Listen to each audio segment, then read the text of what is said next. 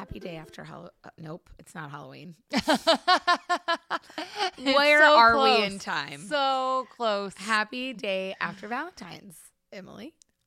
You as well. I will say I'm more a proponent of celebrating Galentine's Day, which we did do this week with our friends at Boxed, over some Parks and Rec episodes and some cheese and some conversations of friendship with Odette Annable, Becca Tobin, and Jamie Lynn Sigler here in Austin. Very exciting, fun events that ATX TV does year round. But I mean, Valentine's is fine. Clearly the most important part of Valentine's is the heart-shaped Reese's candies. Well, yes. So how many have you eaten, and have you gone today to see them all half off? Well, okay, first off, how many have I eaten? Is that how many individuals or how many bags? It's very, whatever makes you feel better. I'm going to say over the past couple of weeks, maybe like 3 bags. Sure. That feels like a low number. I mean, I will say in a way that I feel like I will never get off the soapbox of complaining about this exact thing. I love now that Reese's cups, which I really don't care about cups, these holiday shapes, there is a holiday shape out year round. Yes, I do appreciate that. I do appreciate that. That I am not complaining about. I did send you in January, early January, my gas station 7-Eleven that I love deeply did not have Valentine's Reese's. They had Easter Reese's.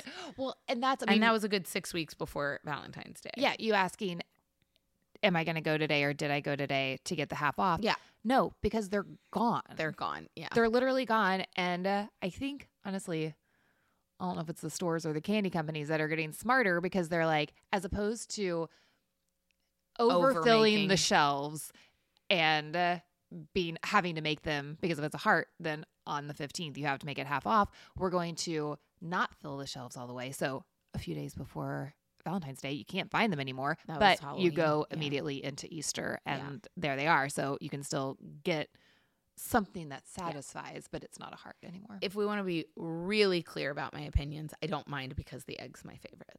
I know. The egg is the best. It really is. I still had a few trees that I had hoarded away. And I do like the trees, but I very much enjoyed the hearts. And eggs and pumpkins. They beat all the other shapes. Yep. Well, today's release that I am excited about, I don't know that it's very love-filled or Valentine's-filled. Not that things have to be. But is Station 11, How to Make an Episode, which was presented by Paramount Television Studios and HBO Max. This is a panel. We have released the video. I'm so proud of, and honestly, as we program season 12 of the festival, it was also great that it was Station 11. It was season 11. I had a lot of fun with that. I see it. But this is an example of the types of panels that we want to do a lot more of and ways to really talk to networks and studios about the value of really representing all aspects of making a television show. So on this panel, we have the creator, Patrick Somerville, but we also have the production designer, the casting director, the music supervisor, the costume designer, the cinematographer, and the editor, and looking at all the things that go into making an episode. And there's a lot of different versions of that we hope to do this year as well. But this show was just something that we loved last year, or Emily wanted to put it on our 2022 list as well because it's half and half. I know. It was on my 2022 list then had to be kicked off. And I'm sure I put something else that was equally as good in its place. But I mean, we could make a longer than top 10 list. So, but just being able to do this and have the support of the studio and the streaming network on it and to have it represented so strongly. I do want to say that this came out of, really a panel we did for the finale with HBO Max as well, but with the help of our friend Jessica Rhodes, who was unable to attend at the end of the day, but supported from afar, really helping us find how do we talk about Station 11 in June of the festival. There were, Emmy campaignings and things like that happening. But it was just really thrilling to be able to have the support of the studio and streamer and all of the creatives below the line bringing this to life. And if you don't know who Jessica Rhodes is, she is a producer extraordinaire. Look her up. She's done so many shows that you love and has a huge slate going forward, but definitely someone that you should have been watching for a while, but definitely to watch. And she just makes great television. Yeah. For ATXers, we met her around when we premiered Sharp Objects. That was our entry point. Yes, because she literally she had come as support of the shows, wasn't on any panels, but people on panels kept saying her name. And we were like, who is this person that they keep talking about? Was she not on the Affair panel? Because she was split between HBO and Showtime. Think so I think that was the next year. I think the first year she came, people just like kept saying her name. We were like, who is this person that they keep saying her name from the stage?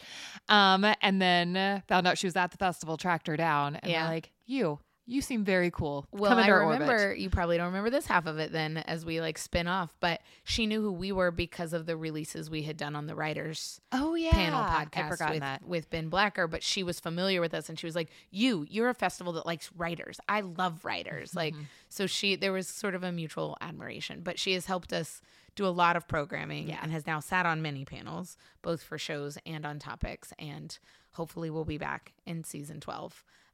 But she was kind of the godmother of this panel from afar. But it was really great. It introduced us to, we knew a lot of people, but introduced us to David Eisenberg, the editor who we loved, to Jeannie Bacharach, the casting director who we're now obsessed with. And obviously brought us, Liza Richardson, who'd come many times before as a music supervisor. That it is a good example of the programming that we really love to do. With that, I mean, if you haven't seen Station 11, it is available on HBO Max. There is also apparently a DVD somewhere out in the world. If anyone follows Patrick Somerville, you know what I'm talking about. But I don't know if it's still available, but big proponent of DVDs and physical media. As a total aside, if you haven't gone to our website, atxtv.co, we have a page called Discover. And each month we like to showcase new shows and books and podcasts and sort of curate information on television of things.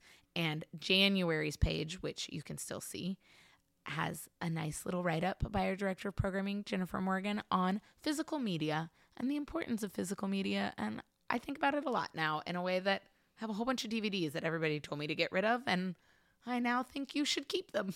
I totally agree. And I mean... Yeah, there's a lot of physical media that takes up a lot of space, but I still have CDs. I mean, we all still have books. Who's getting rid of books? No one should get rid of books. 0 people should get rid of books. I will take your books if you want to get rid of them. So now we have to talk about music, which I have a bunch of records. I don't have the CDs and tapes.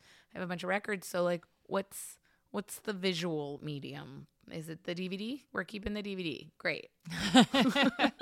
DVD extras. Not the Laserdisc. Those are for that. Yeah, too bulky. I don't know how to play those. This is moderated by Chris Ryan of The Ringer, who we also love. So with that, enjoy Station 11, How to Make an Episode, presented by Paramount TV Studios and HBO Max. South by Southwest is the world's largest gathering of creative professionals from the tech, film, television, and music industries. The event returns this March with an all-new lineup of talent waiting to be discovered.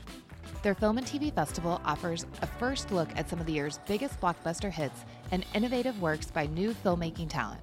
For 9 days in March, you'll have the chance to see hundreds of exclusive premieres in venues all across Austin. The program features provocative dramas, documentaries, comedies, and genre standouts from all around the globe.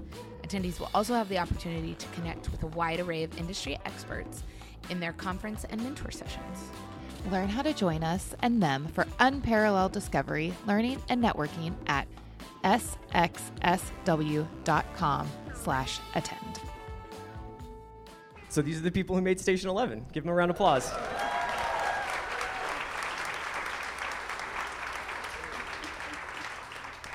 This is a thrill because I've talked to you, Patrick, a bunch of times about the show. We've had Patrick on the watch to discuss the themes and the ideas and our emotional reaction, our intellectual reaction to the show, but it's really rare that I get a chance to have so many wonderful people to talk to at once about the making of the show and what goes into it. Yeah. I mean, I was watching these guys come up. It was incredible because you never get to have this kind of conversation, and maybe it's not obvious to people at home when they watch TV shows, but the show, and this scene is a perfect example, it just wouldn't exist without all these imaginations and a bunch more who aren't here. And so it's more a mesh of and collaboration of a lot of different people's points of views than one showrunner or writers or directors. And we wanted to show this this piece of episode 10 that you guys just saw, just because it was so special that night, walking out onto set. It was overwhelming because it was the density of work that was visible everywhere you looked, from the wagons to the costumes, to the music that was playing that we could hear, and the shot select. It was a culmination, I think, of many years of work of many different departments simultaneously. And that's really rare that it all comes together in one place in time. And so there isn't a pixel that isn't someone's years of thinking in the background of any of those shots. Now, I think a lot of people who are familiar with this show are familiar with the story of the making of the show, which is intertwined with what the show is actually about itself, with the pandemic and everything. It was a very, I think, a labor of love is fair to say for everybody here, and one that was a really extensive marathon production. So, Ruth, I was wondering if we could start with you, because I would imagine you start getting involved, at the script level? I mean, when somebody comes on as a production designer, does it usually start with concepts, or are you reading story, or are you reading script? I think when I came on, there was a pilot script, and I started meeting with Hero and Patrick first, and I was in another country working on something else, and I listened to the book Station 11 as I was driving around Budapest, and it just had such a meaningful story to me. And also knowing Patrick's work, I really wanted to be part of anything he was doing. So I put a pitch book together and met with Hero and Patrick and showed some of the ideas that I had, and then Hero sent me his book, and clearly we were on the same path to what we wanted to do. And you don't know what Ruth and Hero had the same photos in their decks that they both made independent of each other. What, as reference points? Yeah. Oh, wow. So when you go to a meeting, when you read a script and you're going to have a meeting with a showrunner or director, you try to pitch your ideas. You read a script and somehow it moves you, and images start coming together, and you kind of gather collective ideas of what you imagine the world could be. And they're just somebody else's photos, but they have some kind of resonance to you. And it's a way for when you meet with a showrunner that you can share ideas and see where you think the story may go. Now, Jeannie, one of the things I love so much about this show is that the people in it both look like people that you see on the street and people that you see in your real life, and don't look like people you usually see on television. I thought you had such a great eye for that. What kind of conversations did you have with Patrick, with Hero, with people about how to populate these actually multiple worlds when you think about it? I think what was important was that it reflect the world. And those were some of the early conversations we had. And there was the world before and the world after. And that for the character of Alexandra, Alex, that, as a post-pandemic, we wanted to reflect sort of a non-traditional way of looking and feeling, and that in the post-pan world, people weren't going to be kind of sticking to the same sort of norms and ideas of sexuality, of gender. So she certainly was somebody that, we talked a lot about how that was going to be important, but really about reflecting the world. I kind of want to open this up, and everybody feel free to jump in, but you touched on something there, which is Patrick kind of communicating certain themes from the script, certain ideas from the script, and how it translates into the hands-on work that you're doing in your departments.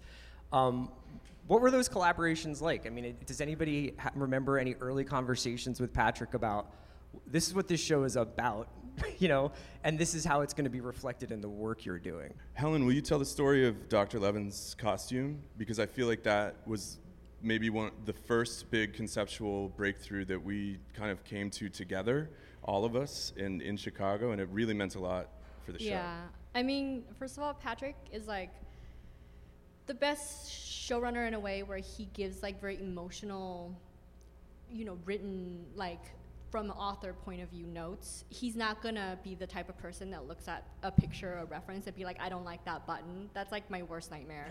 So he's the best at that. And with Dr. Eleven, it was hard because it was like supposed to be a person from a comic book, but we didn't have the comic book yet. But we were shooting it before there was an artist for it. And so, we had a lot of conversation about like who this astronaut is. And we were really struggling to find the language to describe the feeling that we were looking for. And I think there was like the plane of masculinity. We didn't want it to be a heroic figure, but we didn't want it to be a joke. And we were stuck. Like I couldn't find a way to say it. But I think eventually the words came out like we want Dr. Eleven to feel like a janitor, like a really worn out space janitor. And that was one thing. I think that helped us, one rung of the ladder. Yeah, that did really help. But also like I was like a person possessed. Like I literally looked at every space movie ever made. I looked at every astronaut suit ever made. Ruth had a huge book of astronaut suits that I studied.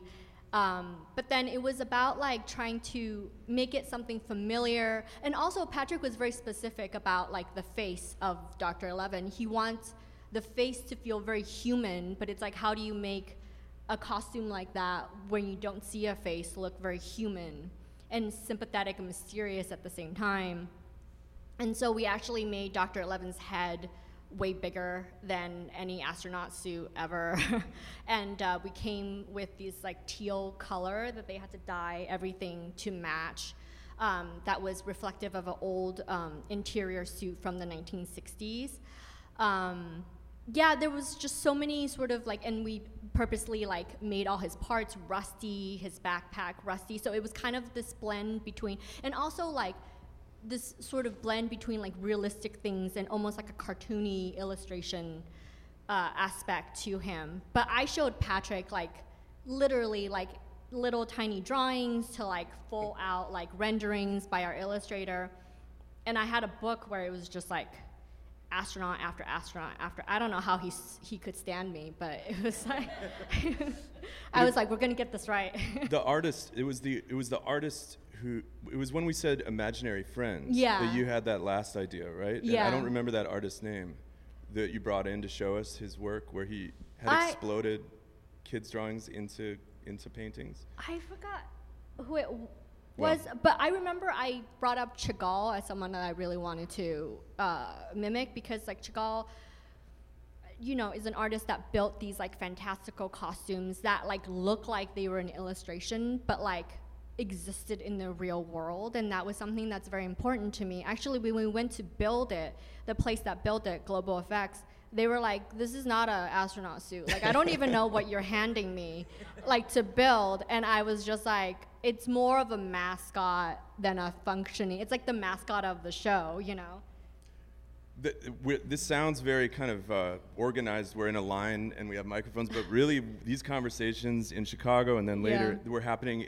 with like a bunch of people manically around a table, a big thing down, and people are pointing. So the crew was really special. I think like we generated ideas together, which doesn't always happen. If I can go back to my casting question for a minute, because it's really about me. Yes.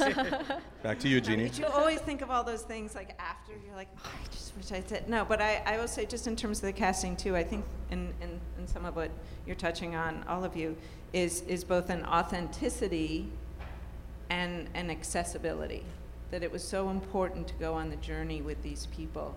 So that accessibility was going to be, and connecting to those characters and finding a way in for our audience. I wanted to talk a little bit about how you all collaborated with one another. I think in layman terms, like you look at it and you think, well, that department has an office and then this department has an office, and maybe you see each other at the water cooler like at a normal job, but I'm sure that there's more interaction. But Liza and Steve, I imagine you have very specific experiences, because Liza, you're working with one of the best scores I've heard on a TV show in recent memory, and also a combination of like diegetic and needle drop music. And then Steve, you're working with other directors of photography, several different directors. What were your interdepartmental collaborations, I guess, like in the music and in terms of cinematography? Well, I think for me, it all starts with really a great book and great scripts. And the first 2 episodes that were shot in Chicago by Christian Sprenger and that Hero directed, they were very very minimal. They had a kind of elegant simplicity to them. And as soon as I saw those, I knew that they were speaking a language that I could carry on through the rest of the episodes. And when I met with Patrick and with Ruth, it became clear that we all kind of, without even really, I often feel like we didn't even speak that much about things, that there was often this kind of intuitive... Oh, really? I felt like there was kind of an intuitive connection often. Like with Ruth, often we would go to a location and Ruth and I would often look in the same direction and say, okay, well, this is it right here. This is where we have to look. And annoy Jeremy. and annoy Jeremy. That is true. I think there were so Ruth and Steve were uniquely charged with having to build what Year 20 looked like, but in different ways. What the world felt like. I think Steve visually and Ruth, and I would say even deeper conceptual level. And Helen, I mean, everyone was doing that. We didn't know what Year 20 was, but I think Steve joined us when we went to Canada. Okay. And so the big task, I think, when we got there was, what the fuck does Year 20 look like? And because we really didn't have much idea at all yet. And so, yeah, these two were scouting all over the place over and over again. Yeah, I think Patrick was clear that Year 20 wanted to, we wanted to embrace nature, and nature, didn't want to be threatening, and, just because we were, most of the Year 20 stuff we shot in Toronto in the summer, it had its own aesthetic of being lush and quite beautiful, so that automatically kind of gave it a different tone, I would say. We had the extra challenge that it was the dead of winter as we were scouting as well. Yeah, so yeah, we were guessing. I mean, I just always want to point out that we had one extraordinary experience that most television series don't ever get. Is we had done the pilot in episode 103 in Chicago, and that was when we started reading about COVID in the newspaper as we were going home to have our hiatus. And then the project was on hold, and somehow Patrick and David Nixay, I suppose our producer, gave us time during the summer. It was Helen, myself, Patrick, and Jeremy, who was joining the show. We had a month or two, it was a month, I had a crew on, I had some people doing drawings and doing virtual reality drawings, but it was 4 weeks where we could just imagine anything, because at that point we hadn't thought about what is this traveling symphony going to look like, what is Hamlet going to look like, what is Year 20 going to look like.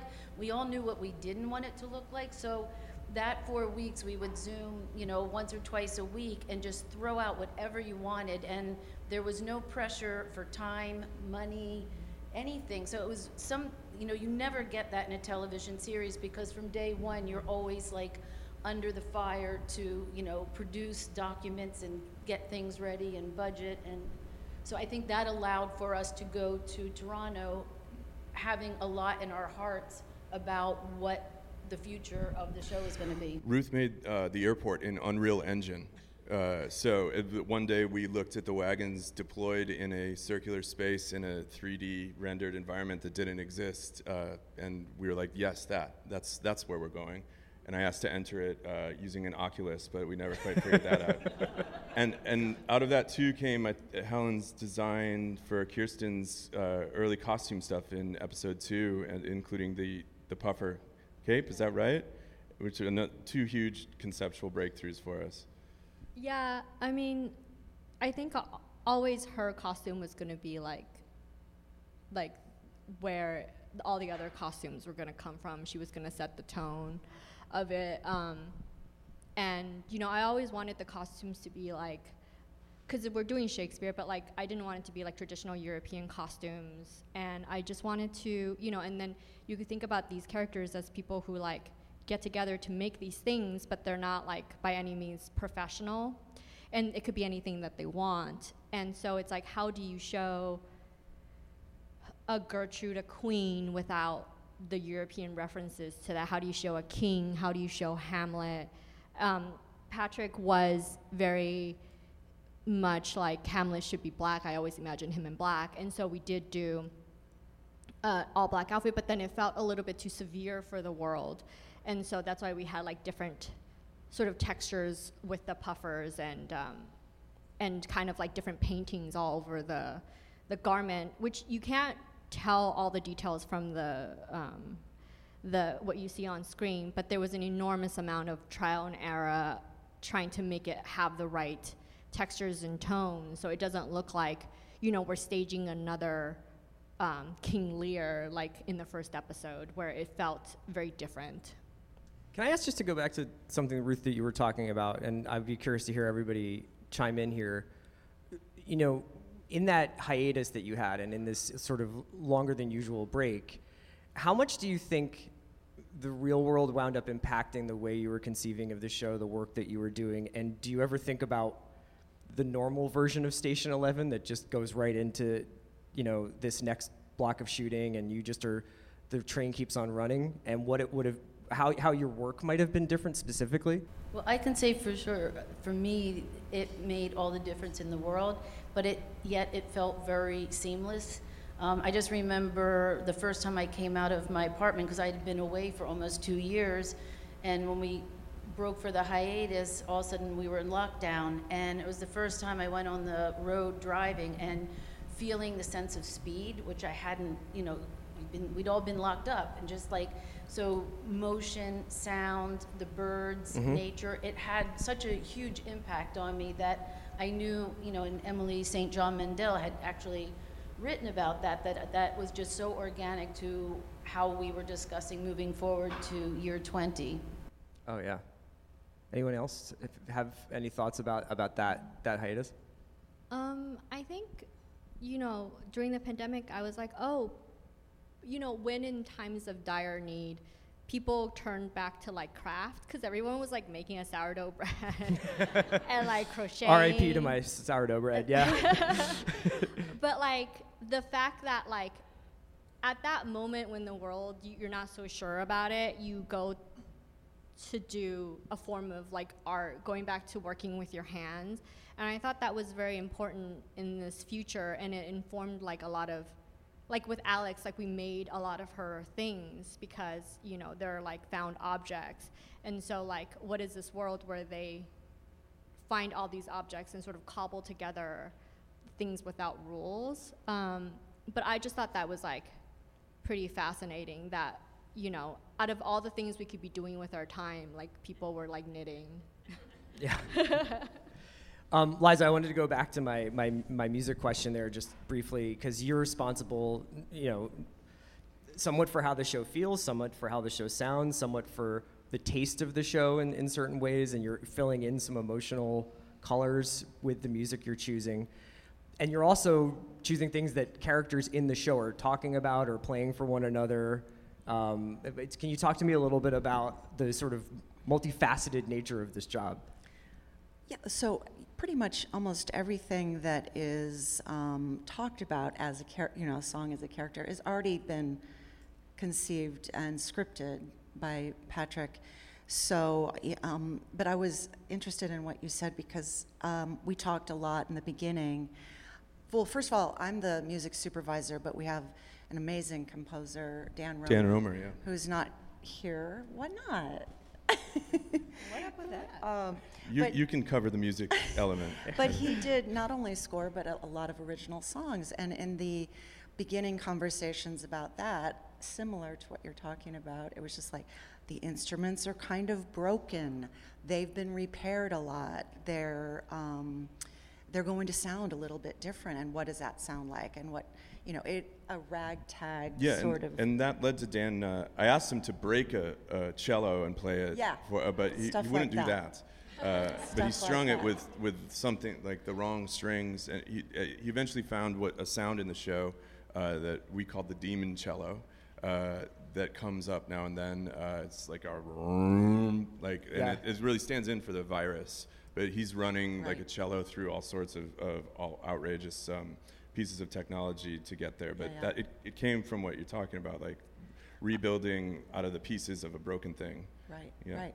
And it's, for me anyway, it's great to be sitting with, so I mostly work in post. I did, I was on in the beginning reading the scripts and helping prepare songs for set, but I never went to set. So it's great to be sitting with you guys because, when people ask me how I do music supervision, I really honestly take my cues from the costume design, the set design, the way it's shot, and the casting, and the level of complexity that I can look at a script and get a few ideas, but I really respond to what I'm seeing. And then the other thing is just that David and I have worked together on Leftovers and Watchmen. I worked with Patrick on Leftovers, and so, David and I feel like have a really good connection musically. You're two high-taste individuals.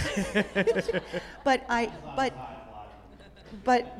he just cuts things so well and makes your songs just incredible. So all I can do as a music supervisor is bring, ideas to the table or horse to water, but he makes it like really yummy and tasty water and makes it, I don't know. Anyway. I was wondering, because for the benefit of the audience and actually for my own edification, could you all sort of walk us through like a garden variety day from like a day, what's like a day look like making Station 11 in Toronto, say? Doesn't matter what episode, but just pick one that maybe you were all working on, and what's like the schedule look like? Well, it's a little different for all of us. For Steve, for Ruth, these three, Jeannie, Liza, and David, were back home, and so I was just at home imagining. Yeah. Everybody's job comes at a kind of a different time in the cycle, but my sense of Ruth, as we were in production, was she represented the future to me. She represented everything that's coming in the next 3 weeks. She was scouting, she was building new sets, she was planning what we were going to be doing down the road. Same for Helen and her team. They were always sort of ahead of me, but there's a set presence for costumes. So I was kind of could only think about today, honestly. And so maybe my day I would go over and see some new costumes in Helen's trailer that the actors had just tried on. I think I would hear from Ruth on a scout, on a FaceTime suddenly as I was walking to stages. And then I would get to the stages and see Steve in his jumpsuit, looking very serious, standing beside Jeremy. We'll get back to the jumpsuit. I want to hear about this. He only wore a jumpsuit the entire shoot. I was going to wear it today, but... You should have. He never changed. It was always blue jumpsuit. And I would go to set, and I would, see what they were shooting, and there would be technicalities, and then I'd go back and work on the cut of an episode with David. But that doesn't tell the story of what these guys were doing in a day. We were also all getting up at like 5 and going to bed at midnight every day. To throw that in there. Except for David, who's rolling in at noon, just like, hey guys, West Coast living. Yeah, must be nice. I don't know, the one thing you mentioned about the order and the sequence of how we were filming, I mean, Helen and I were talking last night about when we watched the show and the series, we were like, what? Did that, so we lived on trust and Patrick's constant pitching of how it's the going to story make was, sense, right? I promise. And so it was really nice just being blind and just trusting in the story was going to come together, because when the show itself is so complex that if you try to figure it all out, you can only block certain amount of concepts, very broadly at each time, and frequently you're out roaming the countryside and trying to tell people in a field, oh, that's where the house is going to be and that's where this is going to be, and it's all imagination. But when it all came together, I was surprised. And I wasn't surprised, but I just didn't know the story as well. You can say that. That's okay. No, but I did not know the story to that extent. And I know you were talking about, you two had a language of how these pieces were all going to go together. Helen, do you remember the day from the clip? And you too. It was very special because you know something good is happening when the other members of the teams and departments start coming out and taking photos of themselves with the actors in between shoots. But everyone was sort of, and Lisa from makeup and Nani from hair too. Yeah. Kind of all the HODs sort of came. It's just like 3 o'clock in the morning, also because those were night shoots, and so you start at dusk and wrap at dawn. I was like sleeping in my car, and then all of a sudden I got like on the walkie. They were like, "Okay, everyone's getting dressed," and you're like rushing to set to get people dressed. It was like pretty amazing because we had been working on these costumes like literally for like months, and like, you know, doing trials on body doubles, having the real actors there, me doing like a lot of research and just like having inspo photos to our tailoring room, our aging dyeing room, who made all those fabulous things. And a big part of my day was like going in and see the fabulous sort of inventions they cook up when I show them a reference of something that I want.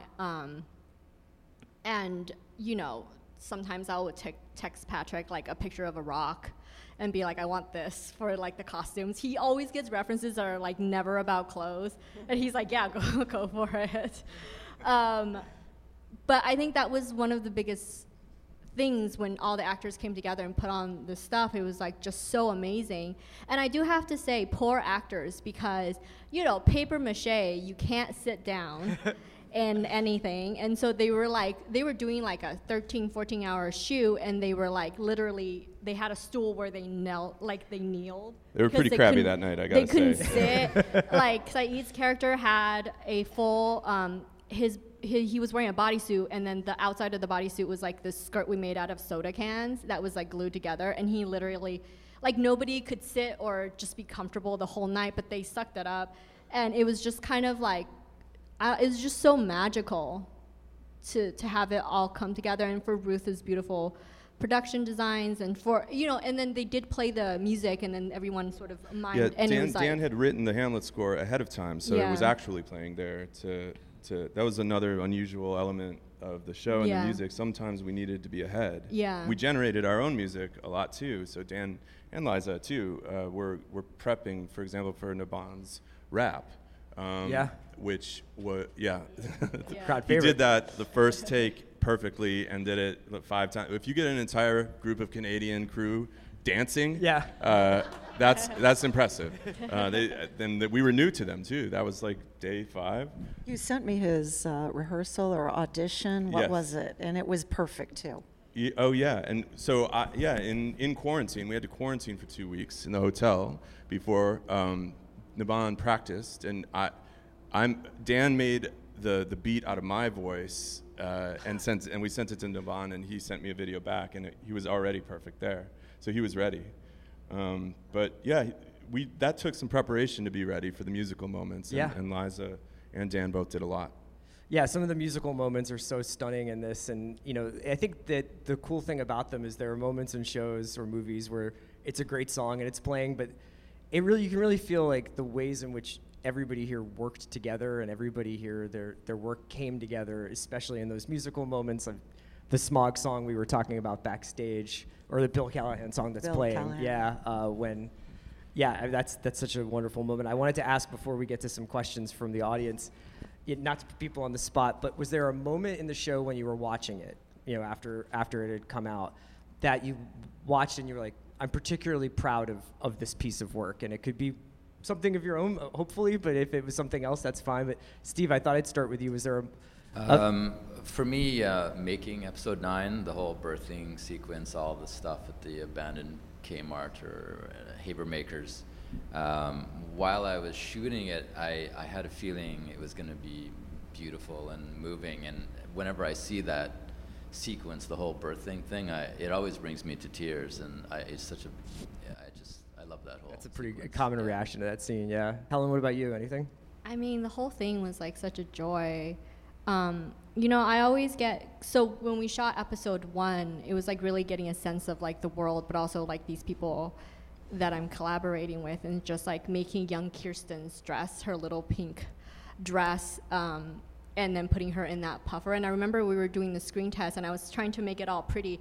And then Patrick came to set, and he's like, let's zip her up. And she looked so odd with the little dress under and the little zipper, like the little puffer zipped up. And he was like, that's how we do it in Chicago. The Chicago way? Yeah. He's like, it's I not grew up pretty. in Wisconsin. Yeah, you got to zip that up. Yeah. And so it's just like, and I knew like from that moment, like I really found a creative home, because it's not every day where you get to make something equally beautiful, but also equally with people that have a sense of humor about the world and about all the nuances of what it's like to be human. And like, you know, that's not something, a lot of times, you know, when you're working, they ask you to take that away because they want everything to look perfect. But this was very much about like, let's explore, you know, like just the quirks and of people and the weirdness in people, and like, it was just so special. Anyone else have a moment that they're particularly proud of? Jeannie, was there anybody that you were, when you saw them on screen, you were like, yes, got that one? Well, it's, you know, casting is so strange because, you know, you're there at the beginning, and then if it shoots out of town, and especially with COVID, I didn't get to go to Toronto or Chicago.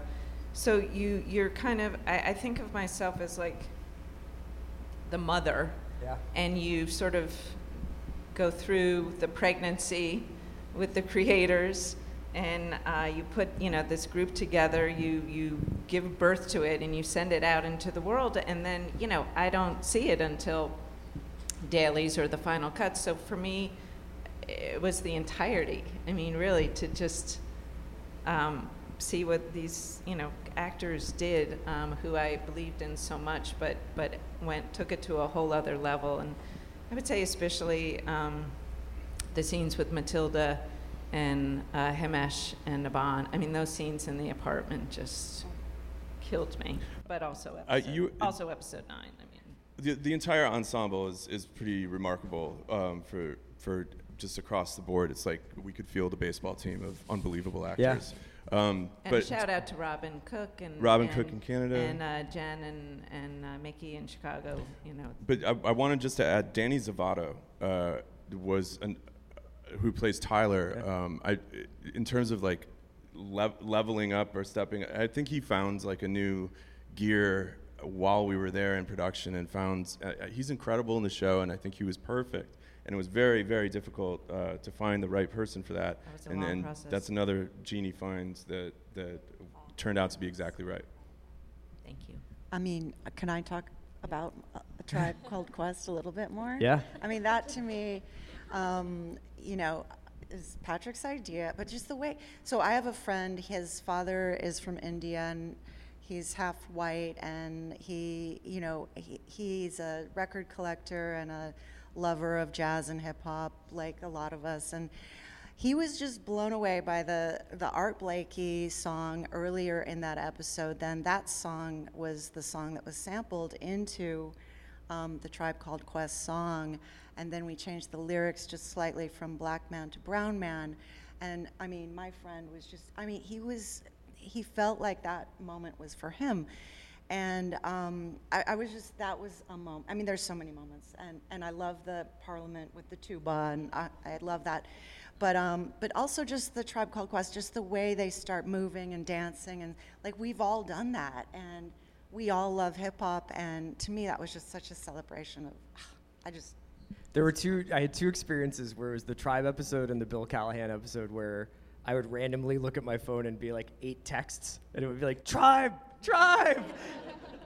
Callahan! It would just be like from all these different people. Ruth, what were you particularly proud of?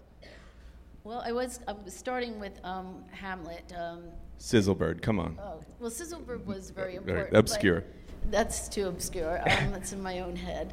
But episode 10, when we finally got Hamlet together, and it was all, as you can imagine, very, very difficult, and even seeing if we could get the wagons in the building, if they'd fit in the elevators, everything was to an inch, and everything at that point was very, very last minute, and you still have these big ideas, and just, it was the apotheosis of like everything all of us had been working on, like my summer work with Helen and what are these costumes, and the costumes were totally going to affect what the symphony looked like because they had to be hand in hand and one couldn't outdo the other. They had to be completely seamless together. And then working with Steve had a really huge challenge on how to light that scene, and so that was a wonderful collaboration of how we were going to, and that conversation went on for like 4 months before we actually shot it, and just seeing Steve kind of take over year 20 after having worked with Christian on year 0.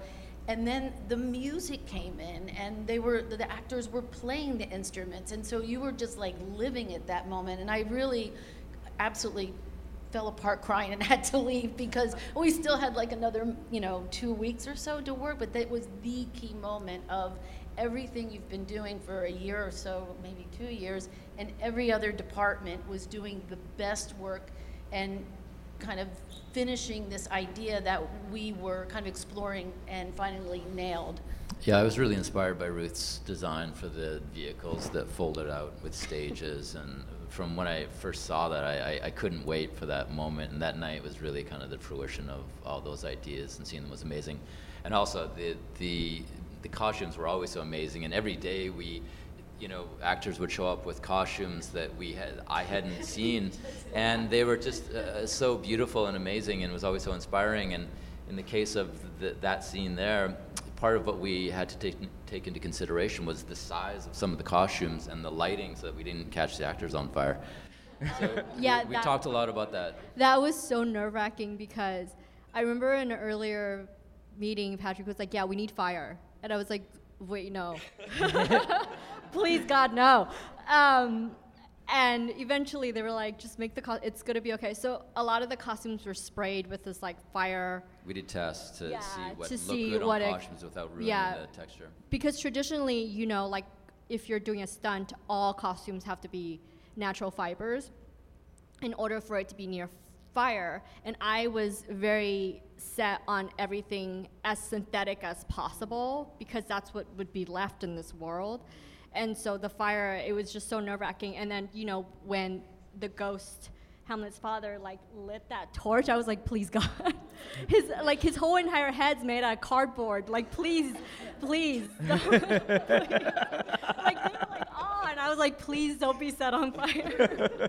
Pat, do you have, it's hard, I guess, to ask you, because it's all of it, but what do you think? Is there a moment that has become like a sneaky favorite moment, or a moment you're super proud of about the show? In the show? Yeah. In terms of just like the experience of making it, yeah. it is sort of, it's all of theirs, and then every moment of making the show somehow. It felt like a unique and maybe never recreatable situation, and then the pandemic on top of it just made it more rare and special and almost, magic. I don't know, holy. But I would say I had a moment watching Danielle do the monologue in the dark. She did it, the rehearsal first. We weren't rolling. Do you remember this, Steve? And she was only lit by that cell phone, which Steve did not want to be using to light her face, but I made him. Thank you. But she did the monologue and the exchange, and we had the actor who was the pilot sitting off camera to read with her. Yeah. And we were all just quiet in the dark, and she did it, and he did his line perfectly right at the end, and she says, what did the message say? That I'll be home soon. And he just crushed it. And everyone started crying like on the set. And it was a moment, I think, in the shoot where it was about a month in Canada, and we knew we were in good shape, but Danielle coming back and bringing her energy back and arriving, and then just doing that scene made it feel like it was just gonna work. We have time for a couple questions, if anybody has any over there. more of a comment than a question. No, I'm kidding. The whole Nice. cast Well- is... well done. Thanks. I think I got to do the classics. Everyone in the cast, everyone on the stage is amazing, but I'm particularly interested in hearing more about the casting of Matilda Lawler. Because first of all, I would assume that, you can tell me if I'm wrong, Mackenzie Davis was cast first. So was it really intimidating to think about someone matching her level, which is very high? And then was it hard to find Matilda, and what was it like to find her? I mean, when you're trying to find a younger version of Mackenzie, for sure, a challenge just because she's so extraordinary as an actress. We ultimately didn't read that many people. I had seen Matilda in a play called The Ferryman on Broadway a couple of years before, and she had just sort of blown my mind. She was a huge ensemble piece, and there was a monologue that an actress named Fanula Flanagan did that I think was probably like a 5 or 10 minute monologue. And Matilda and some of the other younger kids were just sitting around her listening to the story. I think I'd seen the play had been running for several months already.